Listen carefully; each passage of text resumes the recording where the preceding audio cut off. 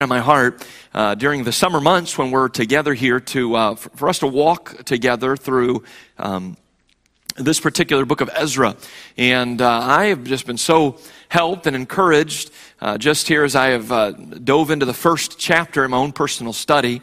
It is possible sometimes for us to sort of develop an approach to certain books of the Bible that we really feel like there's really not a whole lot there for me, and some books are a little bit harder to read than others, and because our Bible is ordered or structured in the way that it is, where you understand that it's not written in chronological fashion or I shouldn't say it's not placed in chronological fashion as far as the books are concerned. As you start, you have the books of the law, and then you have books of history, and then you have books of poetry, and then you have the major prophets and the minor prophets. And so a lot of times we get a little confused as to, what exactly is the time period in which this is being written. And so I really hope to give us some understanding in some of these things. And by comparing them with some of the prophets that you're going to hear about tonight, you'll discover, this was around this same period of time. And in your mind, you can think, if it was in chronological order, it'd be in this portion of the Old Testament and not in the portion in which it is. But because our Bible is ordered in sort of that systematic way where it's, again, law, history, and of course this is a historic book, the book of Ezra, and then poetry, major prophets, minor prophets. Hopefully this will give us a little bit better understanding. So Ezra chapter number 1, I want us to begin reading in verse number 1, where the Bible says, "Now in the first year of Cyrus, king of Persia, that the word of the Lord by the mouth of Jeremiah," now that's a clue right there, "by the mouth of Jeremiah might be fulfilled, the Lord stirred up the spirit of Cyrus, king of Persia, that he made a proclamation throughout all his kingdom and put it also in writing, saying, Thus saith Cyrus, king of Persia, the Lord God of heaven hath given me all the kingdoms of the earth, and he hath charged me to build him an house at Jerusalem, which is in Judah." And I hope by the end of tonight that you will come to the understanding that this is one of the most incredible miracles in all of the Bible. That a heathen, pagan king is making a decree like this. And as we discover and look at the background and we consider just why it is that he makes this decree and how he perhaps came to this conclusion that this is what he was supposed to do, I'm telling you, it is one of the most miraculous evidences of who God is in all of Scripture. Verse number 3, "Who is there among you of all his people? His God be with him, and let him go up to Jerusalem, which is in Judah, and build the house of the Lord God of Israel. He is the God which is in Jerusalem." The title of the message tonight is one word, and that word is this: return. Return. In Genesis chapter number 12, you're familiar with this, God calls a man named Abram. And he tells him to leave his homeland, Ur of the Chaldees, and to follow God to a new land that he would show him. The Bible says in Genesis 12:1, "Now the Lord had said unto Abram, Get thee out of thy country, and from thy kindred, and from thy father's house, unto a land that I will show thee." And so really it's all about a land. You leave this land, and you follow me to a new land that I'm going to show you. And so we see here that this is the foundation of God's promise. And God promises that Abram's obedience would result in several things. As you read Genesis chapter number 12 and verse number 2, you'll find that Abram being obedient to God would result in Abram becoming the head of a great nation. The Bible says that. The Bible says, if you'll follow me, I'm going to make of you a great nation. In addition, God says, not only will you be the head of a great nation, but you will be blessed. God goes on to say in that same verse, there's 4 things that God attaches to this promise of following him in obedience. And that is this. He says, your name will be great. And that's true, isn't it? Here we are some, 4,000 years later, and the name of Abraham is still very, very familiar to the vast majority of the world. He is known as one of the great characters of the Bible. God fulfilled that promise, didn't he? God made of Abram a great nation. God blessed Abram because he was willing to follow him. God made Abram's name great. And then he said this, he said that if you'll follow me, I will make you a blessing to others. Is that not true? I mean, through the obedience of Abram and through the family of Abraham, we have our Messiah and our Savior, Jesus Christ. Oh, I would say that Abram's obedience brought great blessing into our lives. Wouldn't you agree? And not only that, but through Abram's obedience, God chooses the people through which he is going to give us his word. I would say that we would all agree we've been blessed because of Abram's obedience. And so these are the promises that God attaches to Abram if he would be faithful. And Abraham obeyed, and he was faithful. And God did all that he said that he was going to do.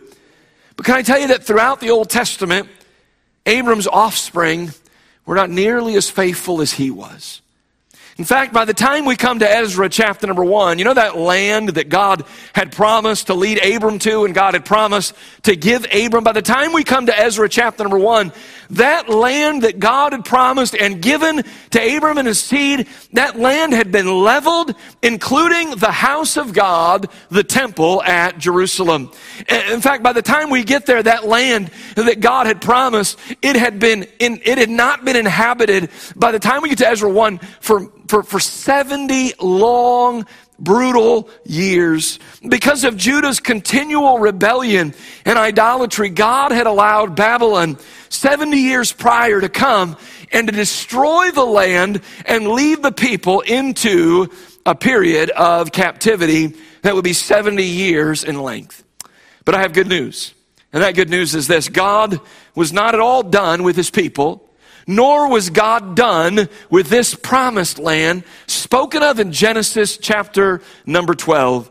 Jeremiah himself prophesied that this very destruction and captivity, he talked about it long before it ever happened. He says it's going to happen, but he also included some hope with this prophecy. I want you to hold your place in Ezra chapter number 1, and I want you to join me in Jeremiah chapter 25, if you would. Jeremiah chapter 25. Now, Jeremiah writes this particular passage of Scripture just before the 70-year captivity would begin. All right, so understand, by the time we get to Ezra 1, Jeremiah has been dead.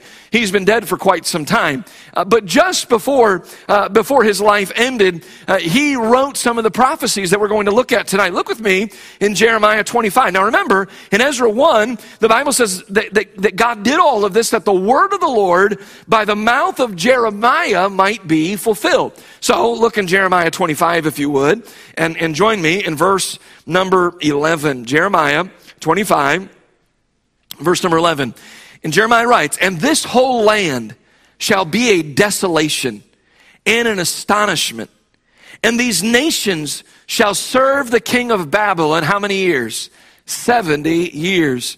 "And it shall come to pass, when 70 years are accomplished, that I will punish the king of Babylon and that nation, saith the Lord, for their iniquity, and the land of the Chaldeans, and will make it perpetual desolation." So here's God's plan.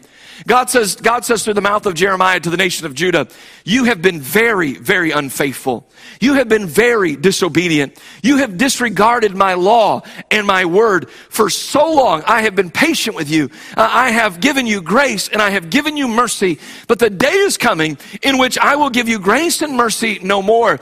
I will allow the nation of Babylon to come in, and I will allow them to destroy you and to lead you into captivity for 70 years. So here's what God's saying. God is saying that literally Babylon and the king of Babylon are going to become, in some respects, a rod in the hand of God. And God says, with that rod, I'm going to punish you. And they're going to lead you into captivity.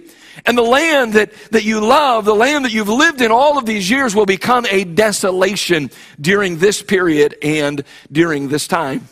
But notice, as he turns his attention to verse number 12, there's a promise there. And here's what God says. God says, but the day is coming.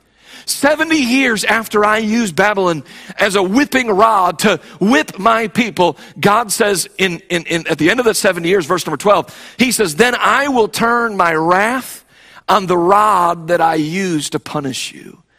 God said, at that point, I am going to destroy Babylon for their pride and for their arrogance and for what they have done to you.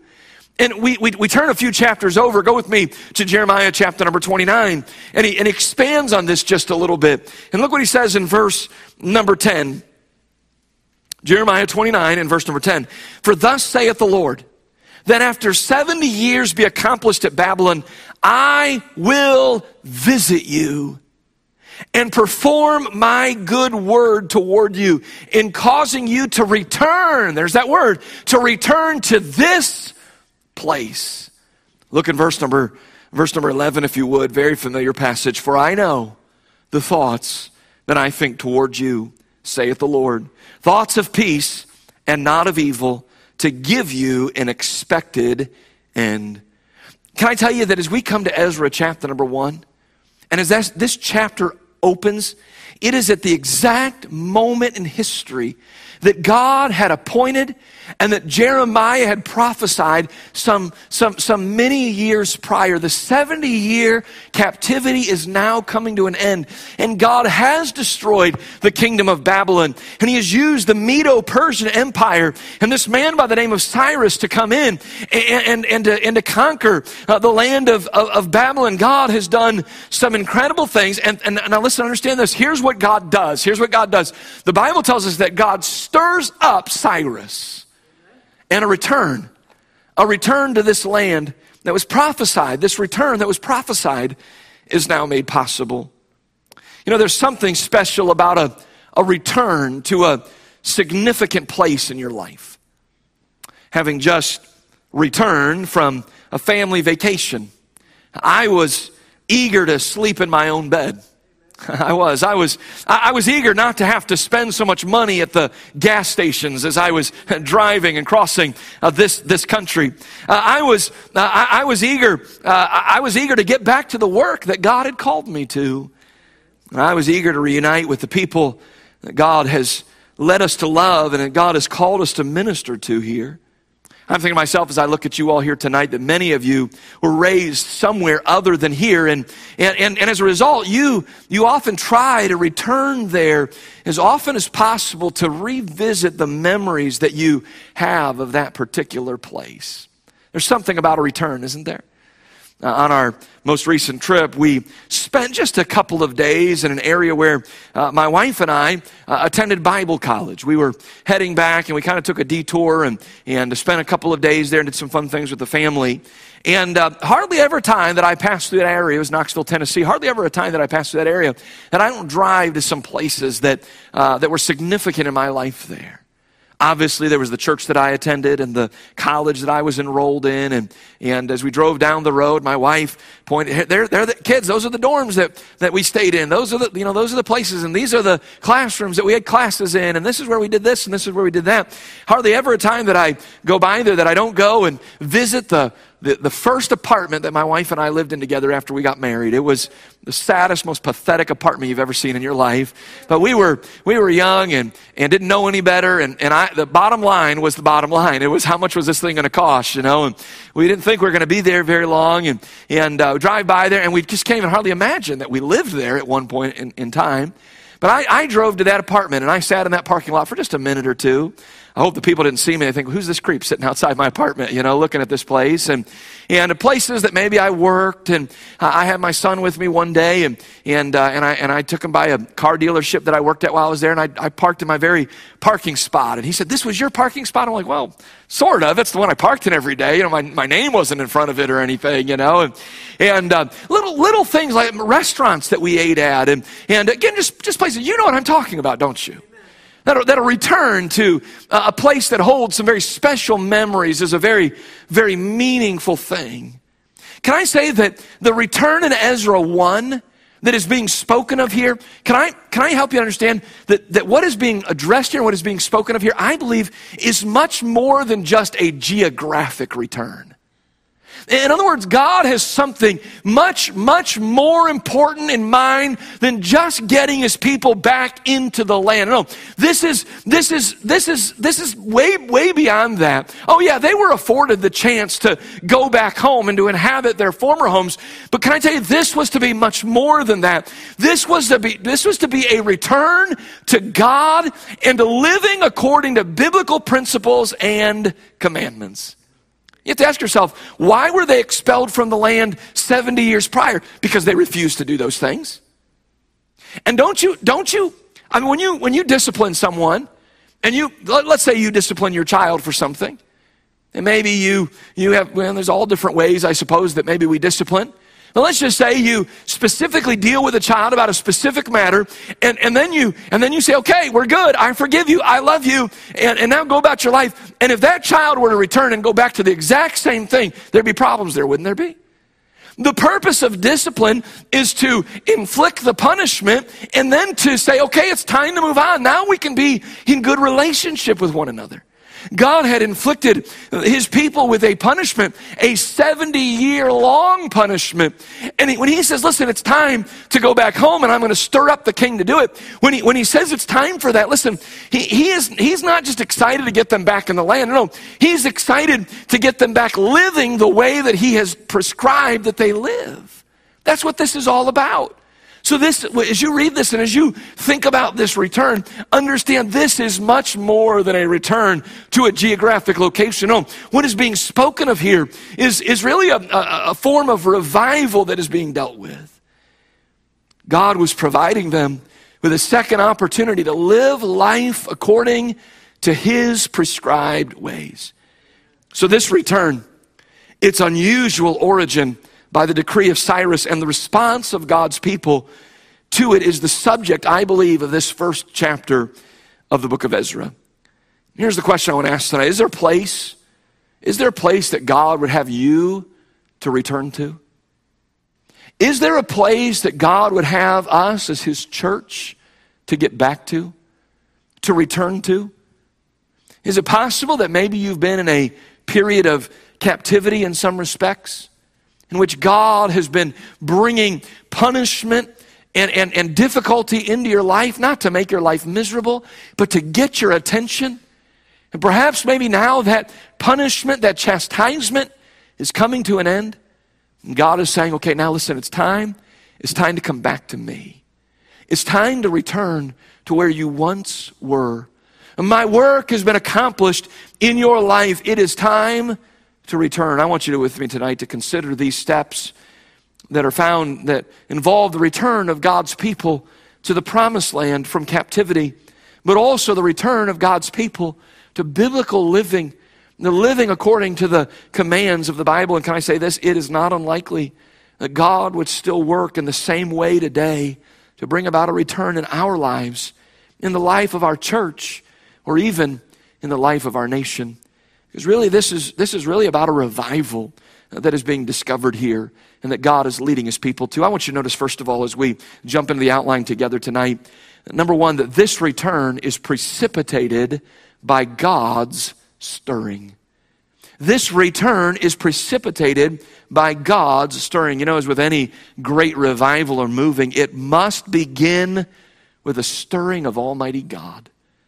While we can't be dogmatic, the Jewish historian Josephus writes that the partiality, now get a hold of this, the partiality that Cyrus showed the Jews here in our text came about as a result of Daniel showing him biblical prophecies in God's word. Now think about that for just a moment. Daniel is still alive. Daniel is still alive as the Medo-Persian Empire comes in and takes over the Babylonian Empire, and as the king is displaced. And you remember the story that was given as how they came into the city that night. Remember the handwriting that was on the wall? Daniel is still a very present key part of that particular empire. And the Jewish historian Josephus writes, and he says, it's not scripture, so I can't be dogmatic about this, but he says most people believe that Cyrus had such a favorable view of God's people because he knew Daniel, and because Daniel had been faithful to show him the prophecies that were written about this period of time. Now think about that for just a moment. And what we're saying is this, is that this stirring comes about because of God's word and a moving of God's word, and because of God's man. In fact, can I just be honest with you? Jeremiah wrote about the 70-year captivity, but did you know that Isaiah actually took things a step further? For the sake of time, I'm not going to have you turn there. But Isaiah wrote in Isaiah 44 and verse number 28. Now listen, you don't even have to turn there. There it is right there on the screen. Isaiah actually mentioned Cyrus's name some 150 years before Cyrus was even born. Now think about that for just a moment. Now, if you're a king and you're sitting on a throne and somebody brings an ancient manuscript to you, and they say, hey, I want to show you something. This was written hundreds of years ago, but I want you to know your name is in this book. Would that not blow you away? Would that not perhaps convince you, hey, there's something going on here. This God and his people are to be feared and are to be revered. Go back to that text if you would. Look what he says there. It says, that saith, there's his name, of Cyrus. He is my shepherd, and shall perform all my pleasure, even saying to Jerusalem, thou shalt be built, and to the temple thy foundation shall be laid. Then it goes into chapter 45 and verse number 1. Thus saith the Lord to his anointed, there's his name again, to Cyrus, whose right hand I have holden, to subdue nations before him. And I will loose the loins of kings, to open before him the two-leaved gates. This is speaking of God opening up the way for them to go into Babylon and to conquer the Babylonian Empire. And so here is Cyrus, and he's living life, and he thinks he's this great king. And then one day he is brought very low when he realizes, hold on a minute, there's a God in heaven who knows all about me. There's a God in heaven who has spoken of me, even given my name hundreds of years even before I was born. Don't you suppose that'd stir you up just a little bit? Don't you suppose that would get your attention? And that's exactly what God did. And therefore we can make strong conclusion that God stirred up Cyrus using his word and his prophet Daniel. It is not unreasonable to conclude that God still stirs people to revival today using his word and using his called or ordained people, preachers, ministers of the gospel. Let me say just a couple of things about this stirring that we must acknowledge from our text, and that is number one, this: only God can stir up the spirit of a man. Only God can stir up the spirit of a man. Would you look in verse number 1? The Bible says that the word of the Lord by the mouth of Jeremiah might be fulfilled. The Lord stirred up the spirit of Cyrus. You know, I am well aware. I am well aware of just how limited my ability is. What I'm saying is this: I can communicate a message to your eyes and to your ears. But listen, it is God alone who can communicate that message to your spirit. Can I tell you that's the goal? Listen, if the goal is just to get you in here and just communicate a message to your ears, then we're wasting our time. We're wasting our time because all of that is physical. All of that is temporal. No, listen, the goal is that we get God's word, that we get God's truth, and that we get God's message deep inside of our spirit, inside of our innermost being, inside of our heart, and that it lead us and that it guide us. Can I say that there no doubt have been many who have stood to preach God's word and have done so absent God's power? Can I say that without God's power, we're merely taking up your valuable time. We're wasting your time. Can I say that when God gets in a message, God can stir a man much deeper than any preacher ever could in his own flesh and his own ability. God is the one who stirs a man in his spirit. Look in verse number 5. Then rose up the chief of the fathers of Judah and Benjamin and the priests and the Levites with all them, look, whose spirit God had stirred. You see, this is a work that only God can do. Now consider that this man Cyrus was not a regenerated man. He was not a Hebrew king. He was not of Jewish origin. No. This man Cyrus, consider that he was a pagan. He was a heathen king. And yet when confronted with the truth of God's word, he was stirred to do what God had ordained that he do. I just wonder if maybe we're missing the boat.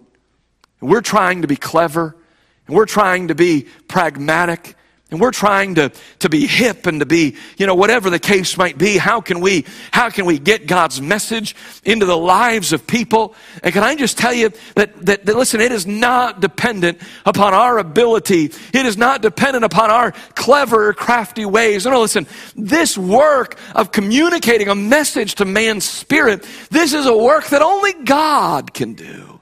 Something that we're completely and wholly incapable of doing.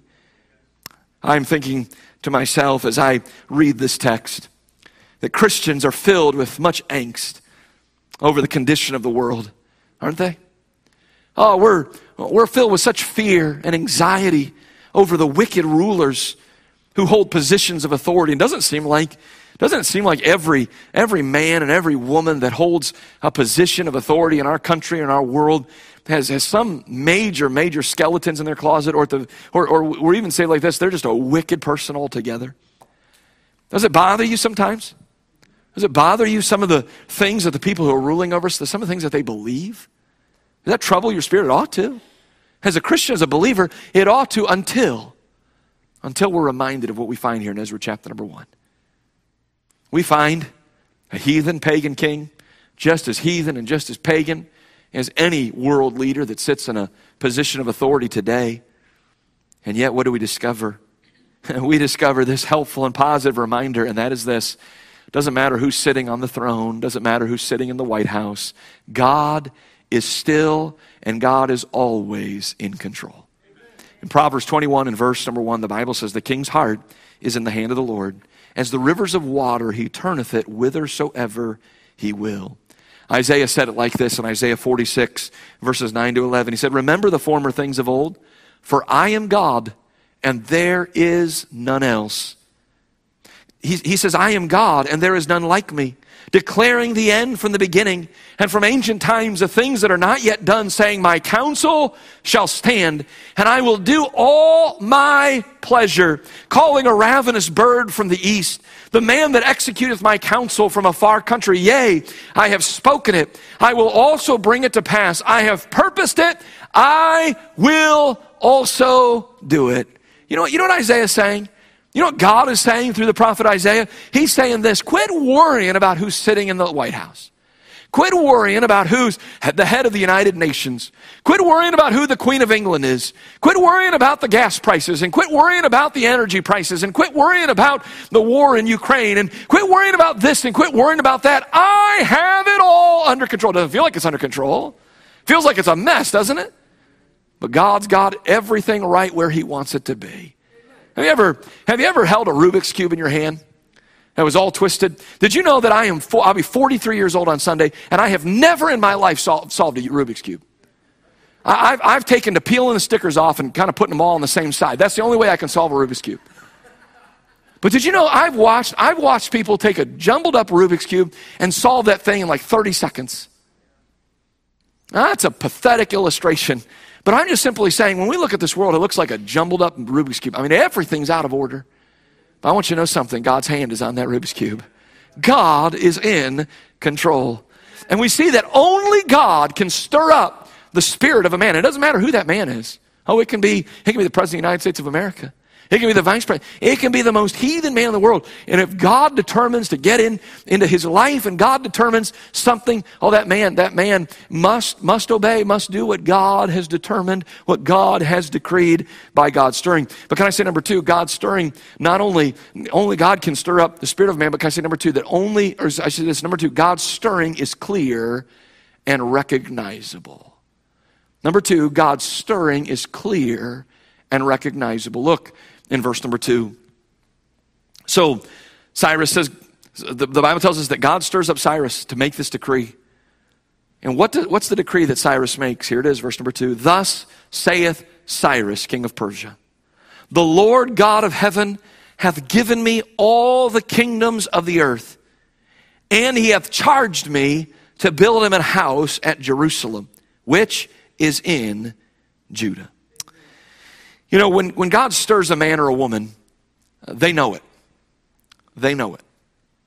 And let me just say this, that they know that God is stirring them, and they know exactly what it is that he is stirring them up about. Why? Because the stirring of God, when God stirs in a man's heart and in his life, it is clear and it is recognizable. Did you know that God is the ultimate communicator? Amen. You don't believe me? Think about this. This book was written thousands of years ago. It was written, that we believe, by 40 different authors over a period of 1,500 years, and yet every day you and I have an opportunity to open this book and to read from its pages, listen, and it speaks right into our hearts and into our lives. Amen. Why? Because God is the ultimate communicator. I don't know about you, but I enjoy reading. I'm trying to be a better reader. I've got a goal of how many books I want to read this year, and they're not, you know, they don't have just all pictures in them. Don't worry about that. You know, they're not comic books. You know, I'm trying to do some heavy reading, and every once in a while I'll pick up a book that was written a long time ago, and I'll try to read it, and it makes no sense to me. You know, the sentence construction or the words that are being used, whatever the case might be. But this book is different, isn't it? I mean, this book, it comes right into my life, and it confronts me exactly where I am. Why? Because God is the ultimate communicator. God is the ultimate communicator. And by the way, you ought to pray. You ought to pray for your pastor. You ought to pray for those who preach God's word, because they are tasked with an awesome responsibility to stand and to communicate God's message to people today. Well, what a responsibility that is for God's messenger. And I think to myself, God's the ultimate communicator, and here it is. Here's the point. He has no problem whatsoever communicating his eternal message to mortal men. And once a man has been stirred by God, he is confronted with whether or not to obey God and whatever he is stirring him up about.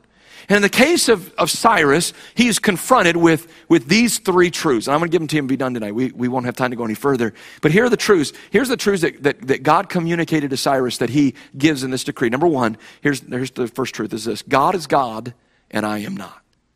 Truth number one that Cyrus acknowledged is this. God is God and I am not. Look at the beginning of this decree. Thus saith Cyrus, king of Persia. You know what he's saying? He's saying, I'm just the king. I'm an earthly king. I have an earthly kingdom down here. It's the Persian Empire, and that is what I have been given authority and responsibility over. But notice, he says, here's what I'm going to say, but notice here who has communicated this to me, the Lord God of heaven.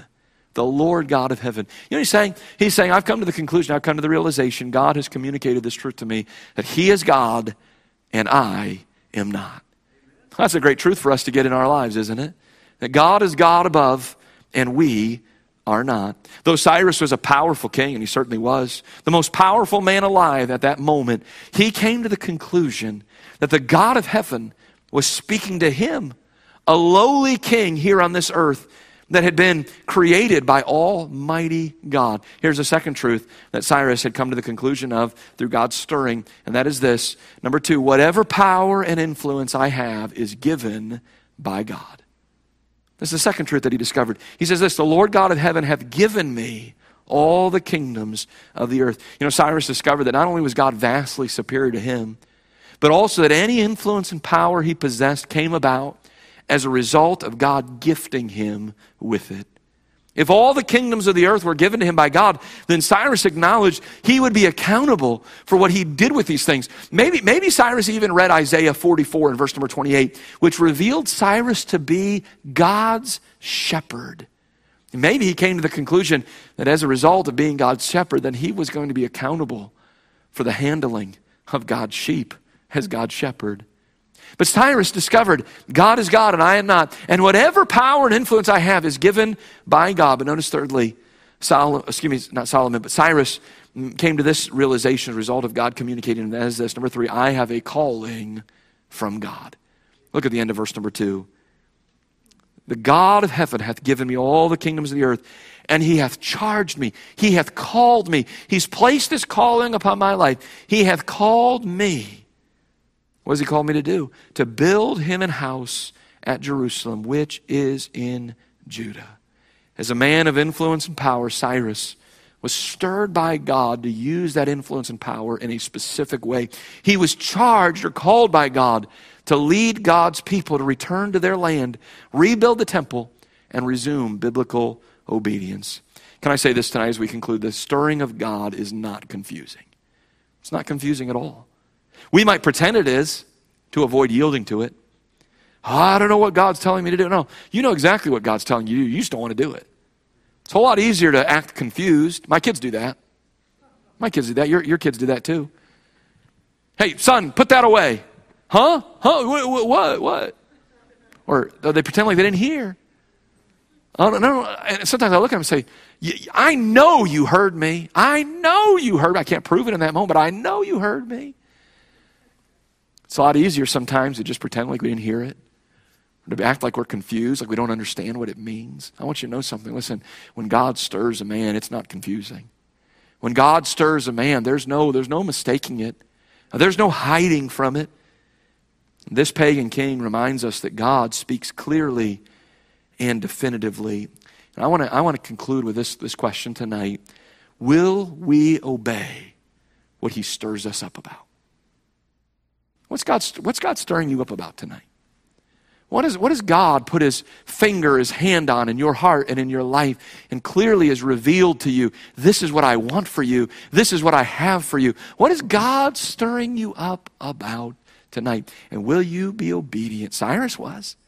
Cyrus, a heathen, pagan king, obeyed God and did everything God told him to do in this instant. Wouldn't it be a shame if we, his chosen people, those that he has redeemed, those who have the Holy Spirit of God living inside, wouldn't it be a shame if we were less obedient to God's stirring than Cyrus was? Our heads are bowed.